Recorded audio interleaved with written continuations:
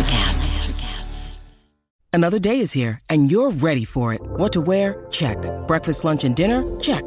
Planning for what's next and how to save for it? That's where Bank of America can help. For your financial to-dos, Bank of America has experts ready to help get you closer to your goals. Get started at one of our local financial centers or 24/7 in our mobile banking app.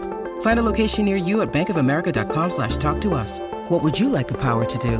Mobile banking requires downloading the app and is only available for select devices. Message and data rates may apply. Bank of America N.A., member FDIC. When you need mealtime inspiration, it's worth shopping Kroger, where you'll find over 30,000 mouth-watering choices that excite your inner foodie. And no matter what tasty choice you make, you'll enjoy our everyday low prices, plus extra ways to save, like digital coupons worth over $600 each week. You can also save up to $1 off per gallon at the pump with fuel points. More savings and more inspiring flavors make shopping Kroger worth it every time. Kroger, fresh for everyone. Fuel restrictions apply.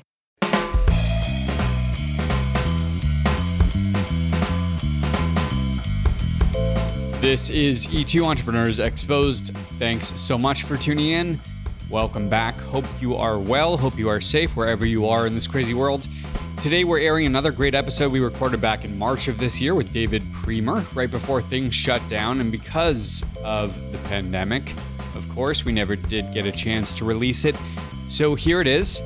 David Priemer is widely recognized as a thought leader in the area of sales and sales leadership. He's fueled a lifelong passion for learning and execution with the foundation of his new business called Cerebral Selling.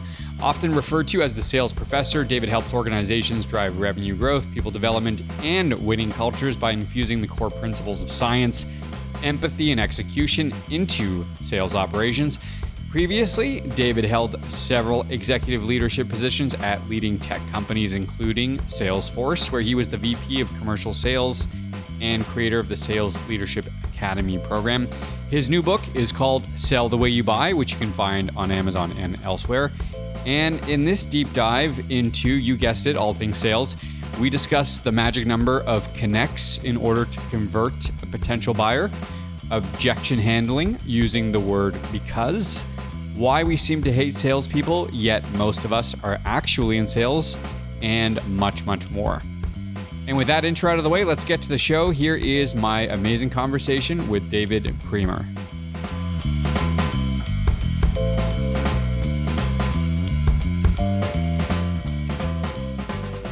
And you talk about motivations for why people buy, and a lot of it comes from emotion.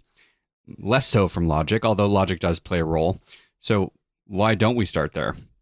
What is it? What is it about emotion that triggers us to buy a certain way? Yeah, well, I mean, look, at the end of the day, most people are buying feelings more than they're buying logic and reason. And to your point, logic and reason definitely plays a factor in how we make purchasing decisions. But the reason why we use emotions so often is because it just helps us make decisions quicker. And, when you think about the brain, the purpose of your brain is to do two things. It's to keep you safe and to use as few calories as possible trying to do that. Most people sometimes don't realize your brain actually consumes 20% of the calories that you eat every day. And most of those calories go towards keeping you alive, like breathing and walking around, those kinds of things. So this whole executive function of what software should I buy and what job offer should I accept, and which products and what should I order for lunch? Those kinds of things are things that your brain tries to take shortcuts on. And so most decisions that we make are emotional based or based on kind of the entrenched patterns of feeling. So that's really why we base so much of our decisions based on emotions. It's just easier and faster. Do you find that most sales executives understand this phenomenon? And how do they begin to be more effective given this notion that you're talking about? Yeah, I mean, so do they understand it?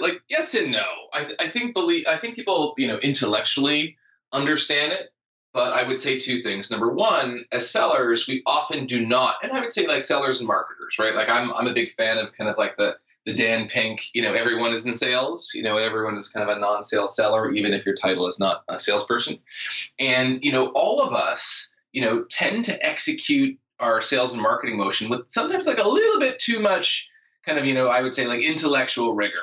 So, we kind of deliver slick pitches and ROI analyses and business cases. All those things are good, but it does tend to push us more towards the logical side of the spectrum. So we don't always realize it.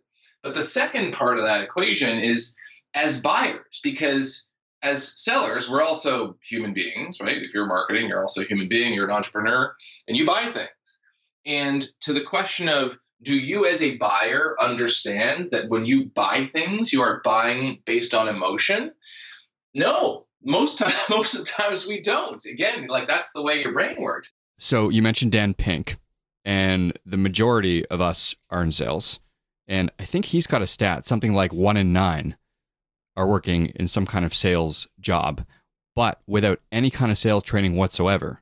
And I'm just going to cite a statistic that I think you'll be familiar with. So there's 4,000 universities in the US, about 100 in Canada, and less than 200 actually have a sales program, let alone a sales course. So given the fact that we have these stats, why do you think the majority of us enter the workforce without any sales training, and what can we learn, or how can we learn to be more effective salespeople? Yeah, I mean, it's a good question. Like, well, why? Like, why isn't this more prevalent? And to your point, I think, and your statistic is well taken in terms of, the number of institutions actually having any sort of formal training. The Dan Pink statistics, which I actually talk about in my book as well, is from the Bureau of Labor and Statistics in the United States. And, it's like 1 in 9 people in the United States have they are in sales, like they have a sales title. And, it's actually the number 1 most common profession in America. And what Dan Pink was saying is he said, well, that might be the case, but let me do a survey here. And I'm going to ask people this question, what percentage of your job would you say involves moving people from one position to the next, right? Like this idea of like sales is about moving people from one kind of mindset or, a frame of mind to another. And, he said in some jobs, that percentage is upwards of 80% of my time is spent doing that, even though I'm not in sales. So selling is a huge component to be an entrepreneur, right? Because you can develop a product, you have the cloud, the web, like it's so easy. And yet this is something that we don't train people to do. Like, the education in this area is lacking. Like just the simple question of, what do you do, Adam? Like when I ask someone, like, what do you do? Like, what do you say? Typically, people are very, entrenched in their products and services, and the answers they give are, kind of just very functional, technical, if I can call it that. So why is it the case? I think it's like an issue of catching up, frankly. This idea of the way we buy has actually changed quite a lot in, the last 5-10 years, and our understanding of how people buy has actually, changed quite a lot. But the way we sell hasn't. I still think that's one of the reasons why just sales education is lacking. Like we're only now starting to realize how important it is when there's so many solutions on the market, when customers are more distracted than ever before, that we need to invest in this craft of selling. Why do people have such a negative perception of sales and or salespeople? Yeah. Where does this come from? So, one of the biggest reasons why this perception exists, let's take a moment, and we'll do this exercise on you, but everyone here listening can do the same thing as well. Close your eyes, and I want you to picture the quintessential salesperson. I want you to picture the worst possible salesperson you could ever imagine. Like, what type of salesperson do you picture? What does this person sell? Cars. That's right, cars. So most people, when they think about the worst car salesman they can think of, the worst salesman, they think of like a car salesman. And in fact, they tend to go back even further to like used car salesman is kind of the typical most popular answer on the Family Feud. And you ask me like, so why do people not like talking to salespeople? Well, if you think about like how car salesmen or historically the used car salesman had typically operated, it was based on this principle, which Dan Pink actually talks about in his book, To Sell is Human, of information asymmetry. And so the word asymmetry just means imbalance. And so what that means is when you went to go buy that used car, that salesperson knew an awful lot about that used car, and you knew nothing. And there was very little you could do to find out about that car. Let's say historically, there was no, you weren't going to like put the VIN number into the web. The web wasn't a thing. There were no, auto trader and reviews, kind of going back many years. But like you just had to believe whatever that salesperson told you. And in fact, like that kind of metaphor of information asymmetry existed in so many different areas of the sales universe. And so we always kind of grew up not knowing if we could trust the salesperson. So if that car was a piece of shit, we would never know until we drove it off the lot. And while now information asymmetry has given way to information parity, as Dan Payne calls it. So with this information parity notion that the internet has provided, I assume sellers don't have the kind of product knowledge advantage that they used to. So how have they had to adjust their techniques? And are they moving to a more relationship-based approach? Well, I think they need to be more authentic, and I know these stats are quoted all over the web, but, buyers are now entering the sales cycle much later than speaking to a sales rep. They're doing research online, they're doing like their, TripAdvisor and Trust Radius reviews, and it's only then that they reach out to you. Whereas before, there really wasn't anything. So they had to, speak to you as kind of like the first step. So I think that's the biggest thing. Salespeople know that they're being brought in later. And they also know that there are so many different solutions out there on the market. Like it used to be, there was only a handful of choices when you were going to buy this thing or that thing. Now there's like literally thousands and thousands of choices. And the example I often give is from the marketing technology landscape. 2011, there was 150 vendors in that market. And in 2019, this was April 2019, there was over 7,000. And so sellers are having to adjust their motion, like knowing that their customers are coming in later than ever before, and there's a million other solutions that do what they do. So the enemy is no longer kind of like the competition, where like I'm trying to figure out and convince you why we're better than someone else, but rather it's to kind of status quo, like it's attention, it's inertia. That's the enemy. And so that's kind of like the new thing that modern sellers are trying to overcome. So these are warm prospects, obviously, if they're coming in later into the cycle. What about cold prospects? And do you have any stats around the amount of touch points, follow-ups, emails, phone calls, or whatever to generate a first response from a cold prospect? Yeah, well, so, there's some statistics I quoted in my book, and they're from the Bridge Group based out of New England. And they do a report every year on basically BDR and SDR metrics. And they track like how many connection attempts does it take for a BDR or SDR to connect with a prospect. And in 2010, that number was about 4. So it takes about 4 outreach attempts. And in 2018, that number doubled to about 8.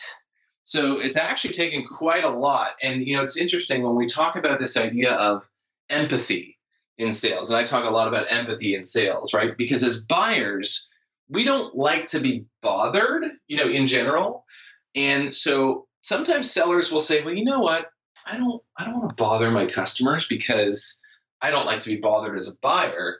And yet the number of connection attempts it takes to actually, reach a customer has doubled since 2010, probably even more now.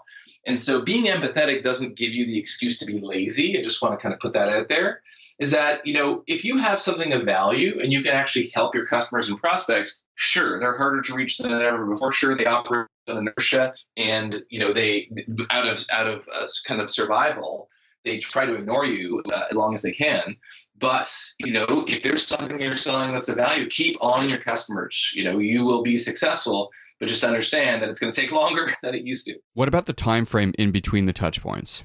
What is acceptable and how much breathing room or space should you give a prospect? Yeah, it's a good question. So I don't have any statistics on that. However, I will tell you some statistics I do have.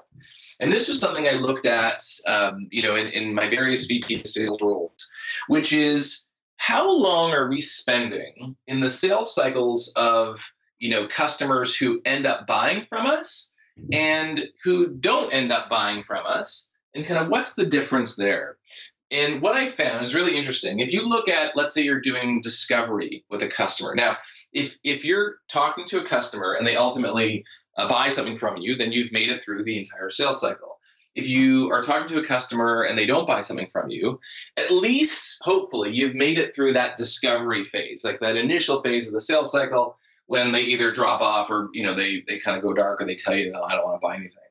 And when I looked at the amount of time that sales reps were spending in that discovery phase of a sales cycle, what I found for the deals that they won or deals that they lost, I found that they were actually spending 3 times longer on deals that they ended up losing than deals that they ended up winning. And when you think about what's happening then in those sales cycles, so I reach out to a customer and, we're having a conversation or they hit my website and there's interest there. Like they get what we do. They think that this is something that can help them. And so they become engaged, right? And so they return my calls.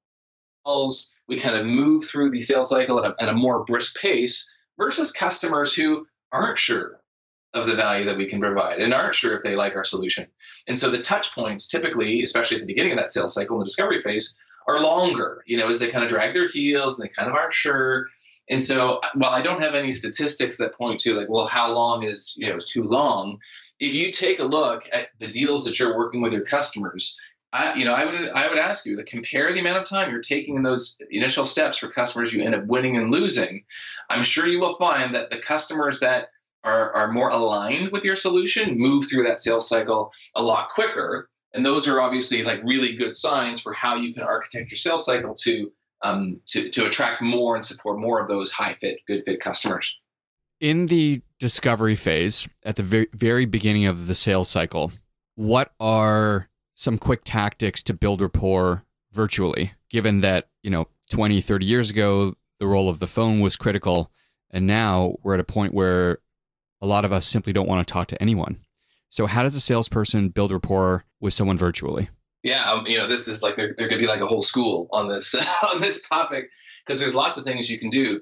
The easiest thing, and this is kind of funny, is do more stuff over video. We're so attuned to and accustomed, I should say, making phone calls, and there's nothing wrong with phone calls. Phone calls are okay. Emails are okay. LinkedIn, social, that's okay. But all of those things don't let anyone physically see you.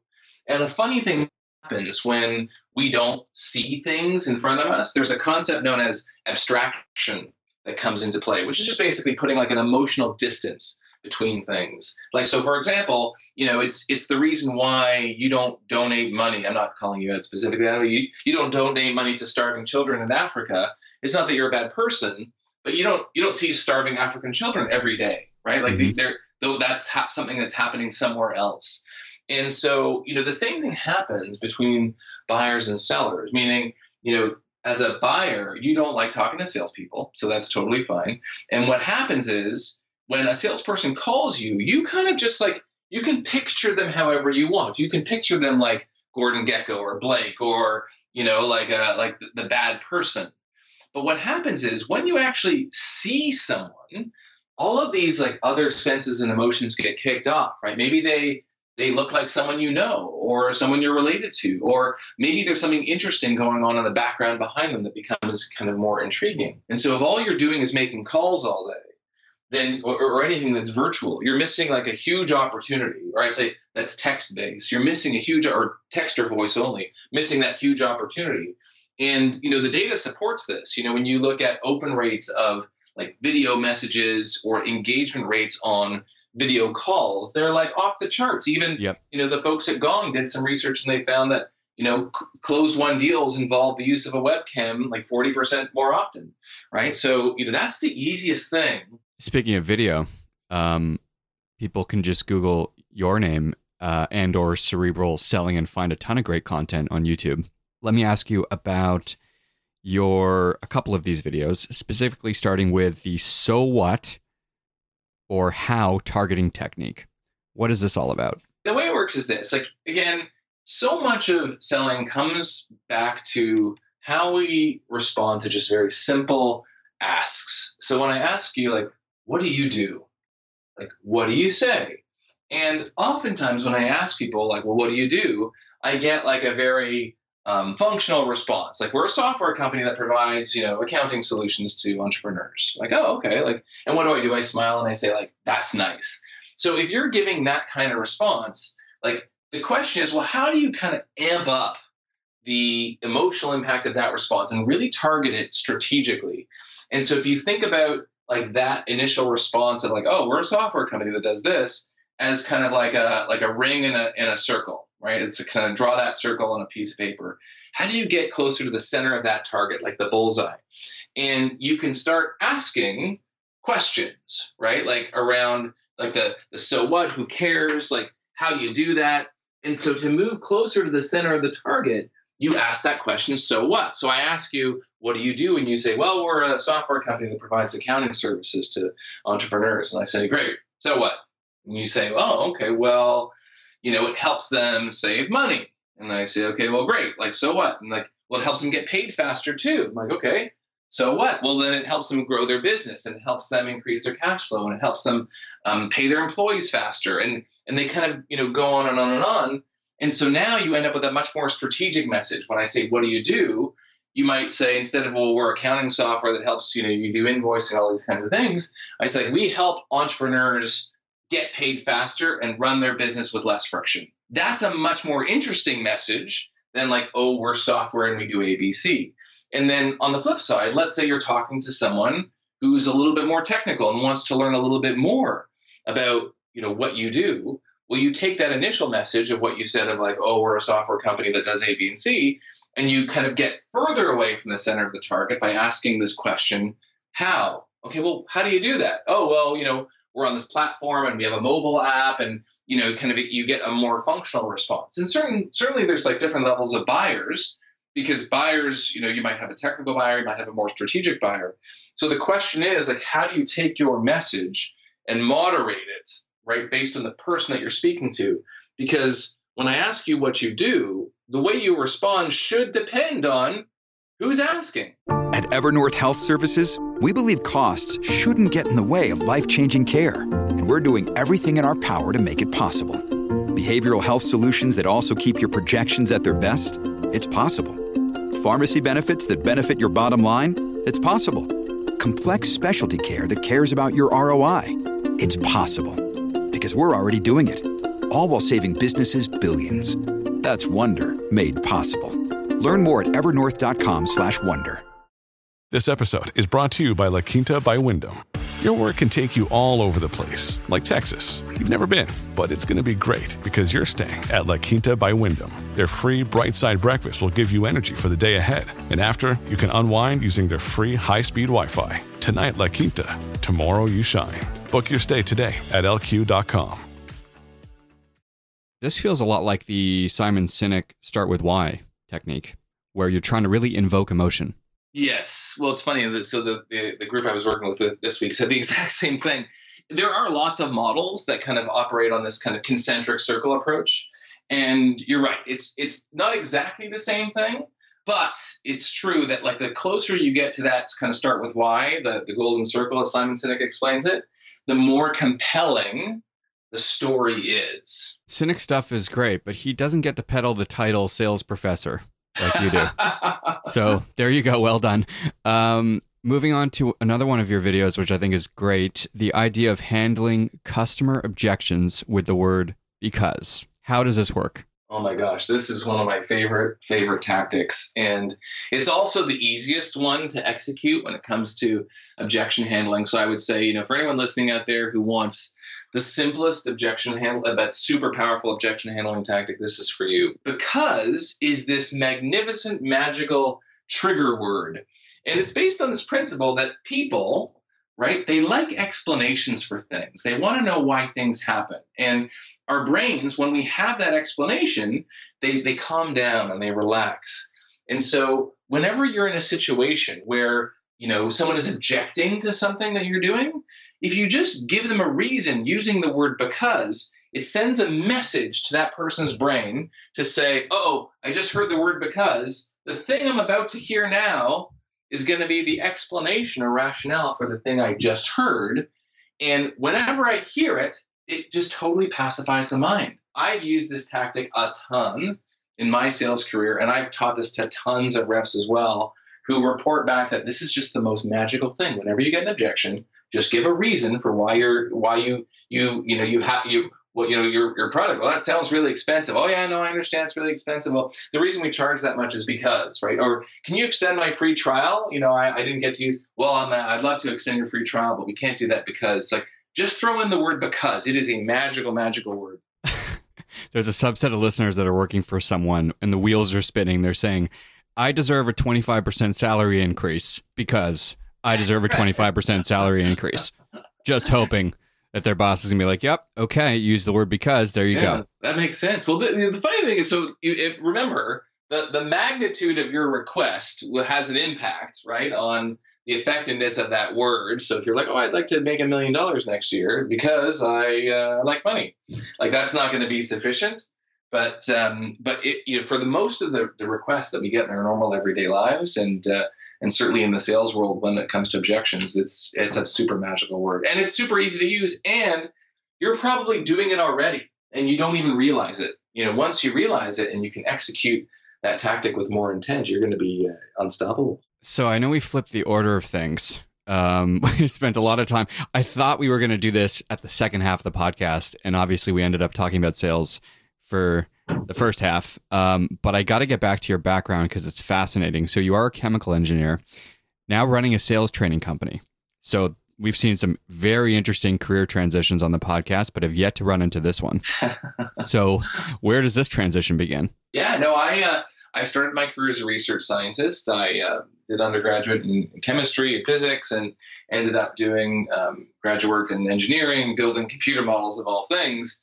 But I ended up getting into a startup at the kind of the turn of the dot-com boom in kind of 99, 2000. And at that time, everything was going nuts, and startups were just hiring, people with any sort of, customer facing and technical prowess to join. And I joined this awesome startup based in Toronto called WorkBrain. We were 20 employees at the time. And I joined that company as a sales engineer. So shout out to anyone who is a sales engineer or knows sales engineers, the Navy SEALs of any technology company. And I ended up doing, I was customer facing. I'd been familiar with in my engineering days, doing a lot of technical presentations and really trying to take things that were kind of complicated and kind of distill them down so people could understand. And I did coding and all that kind of stuff. And so I'm joining this technology company, basically doing functional technical demos and custom coding was how I got into sales. And the company was awesome. We grew it to 700 people and a $100 million business over the course of the next several years before getting acquired. But it kind of put me in this mindset of thinking about selling almost as an engineering problem, if I can call it that. Mm-hmm. And well, when I said it like this, the customer understood it. When I said it like that, they were all confused. And just also seeing kind of, sales reps, account executives, and how they executed. That was an enterprise software company. So we were working with super big companies, very long sales cycle. So I, as a person, as a research scientist, the thing I love to do is learn more than anything else. And so, getting into sales, which, as we kind of talked about, it's not something that I knew was a job or a thing I could get into. No one grows up saying, what I want to be when I grow up, right, is a seller. But I absolutely fell in love with sales because it was so nuanced and it was so difficult, right? And, I kind of caught the sales bug, but always kind of approached it from a kind of very observational standpoint. And, as the career unfolded, I worked across 4 awesome startups. 3 of those startups ended up getting acquired. One, which I helped start in 2008, got acquired by Salesforce.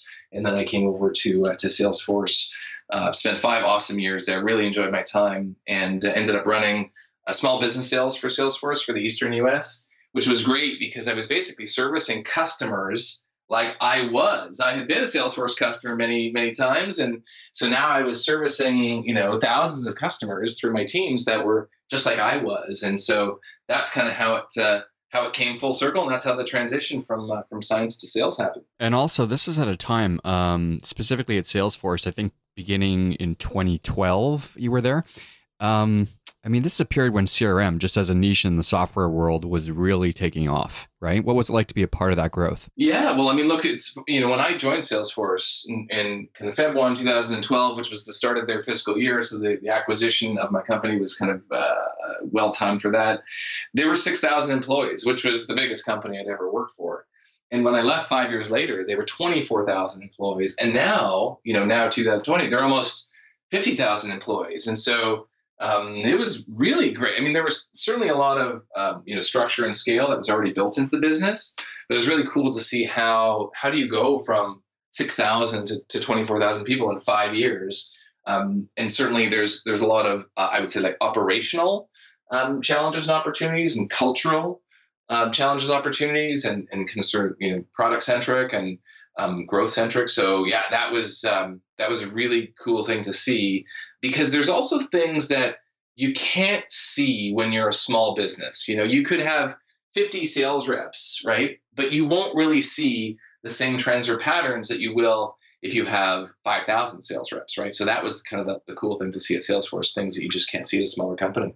And then post Salesforce, you join Influitive, right? Another, I don't know, how would you define them as a startup? They were kind of a scale up. So that was the latest I'd ever joined a company. Usually I joined companies kind of at the beginning.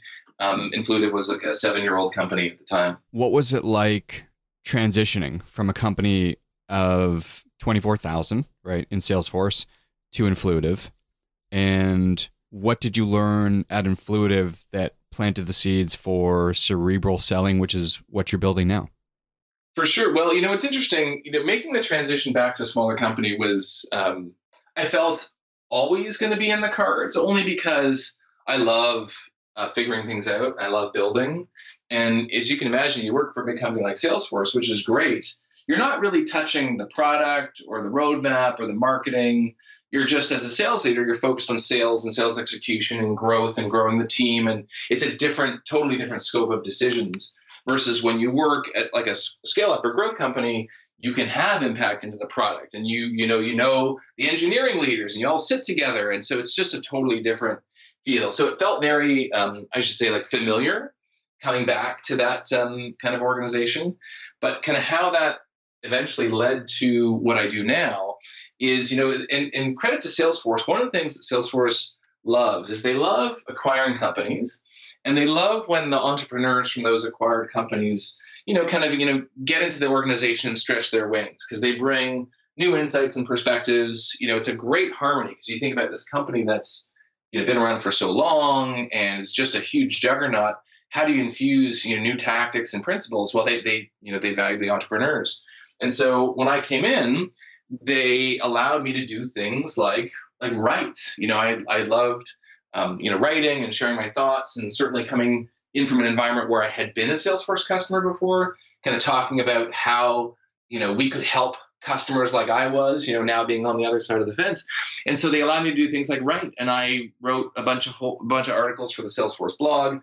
And a bunch of those articles ended up getting picked up by Forbes and Entrepreneur and all these great outlets. And so I kept doing it. And, I created a bunch of programs at Salesforce for leaders and customers, just kind of around this concept of how can we help people grow? And I kept writing for Salesforce, which was great. And when I left to go to Influitive, I continued to write for Salesforce. And Salesforce was great because they loved the content, and it was a great platform because lots of people, look to Salesforce for these perspectives.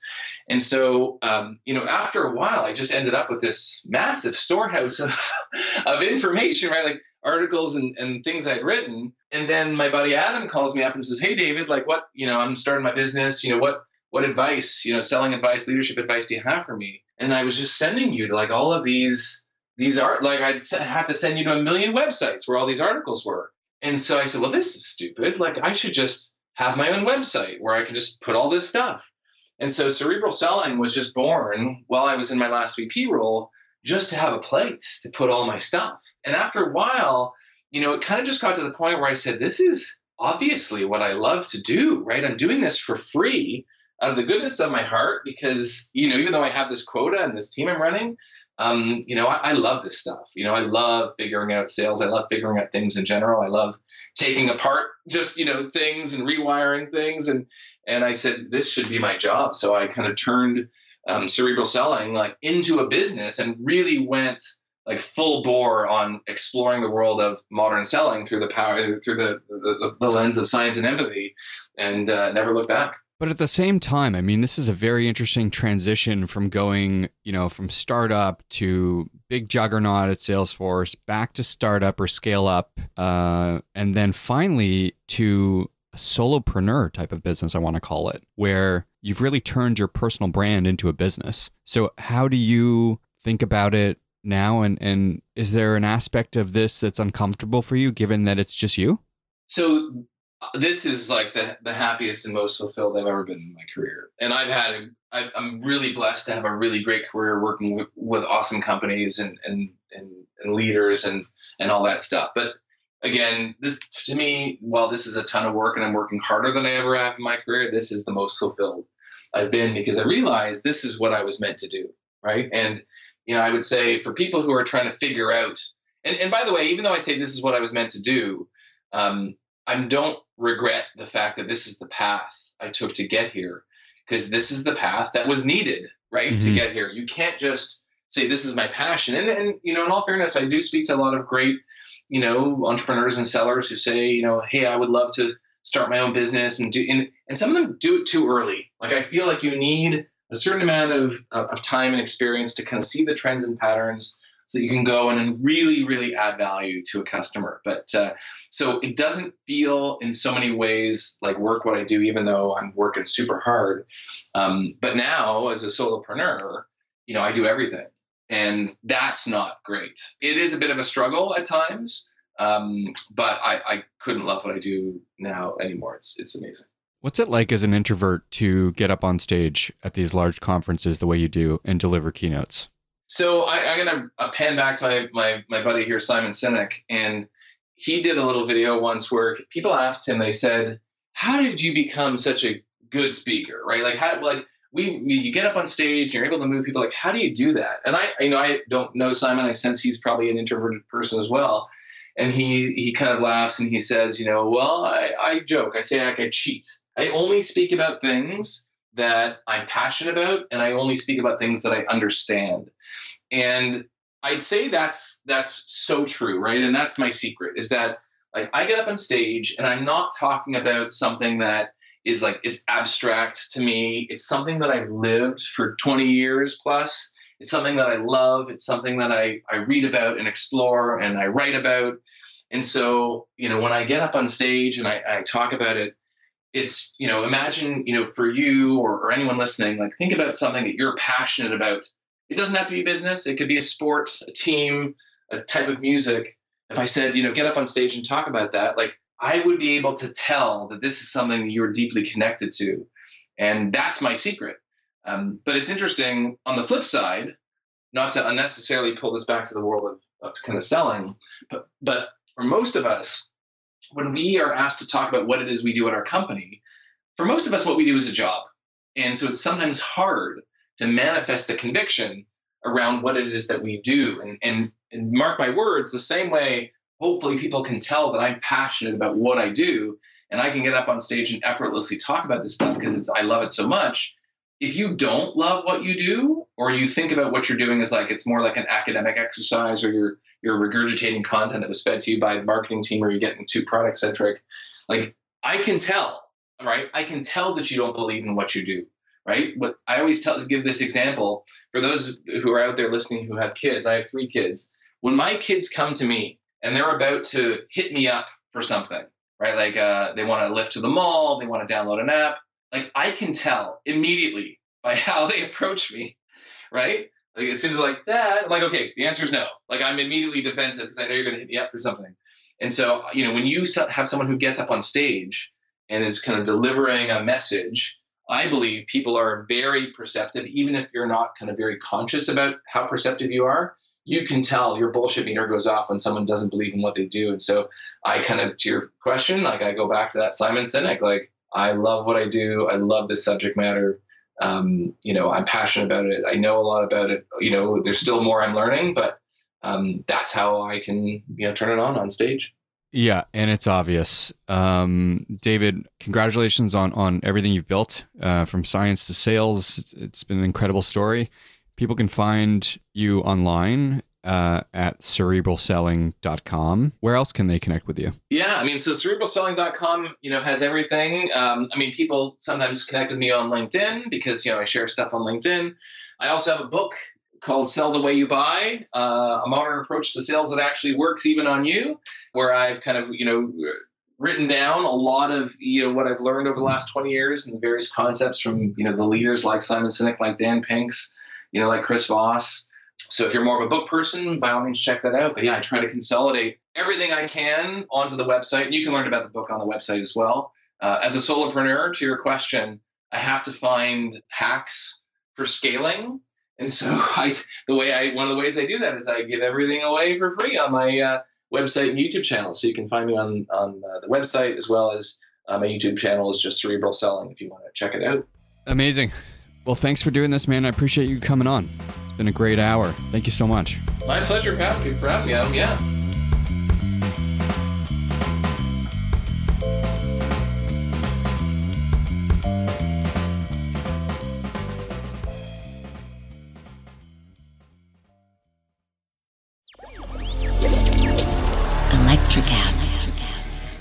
Welcome to the Candle Power Hour. Come with us backstage behind the scenes of show business spanning over 4 decades and bringing you the experiences that can only be told by the people who were there. Our guests are from the A-list, the F-list, and everyone in between. Get set for some of the most insane, hilarious, and inspiring stories you will ever hear. I'm Mercury. And I'm Diego. Your hosts for the Candle Power Hour.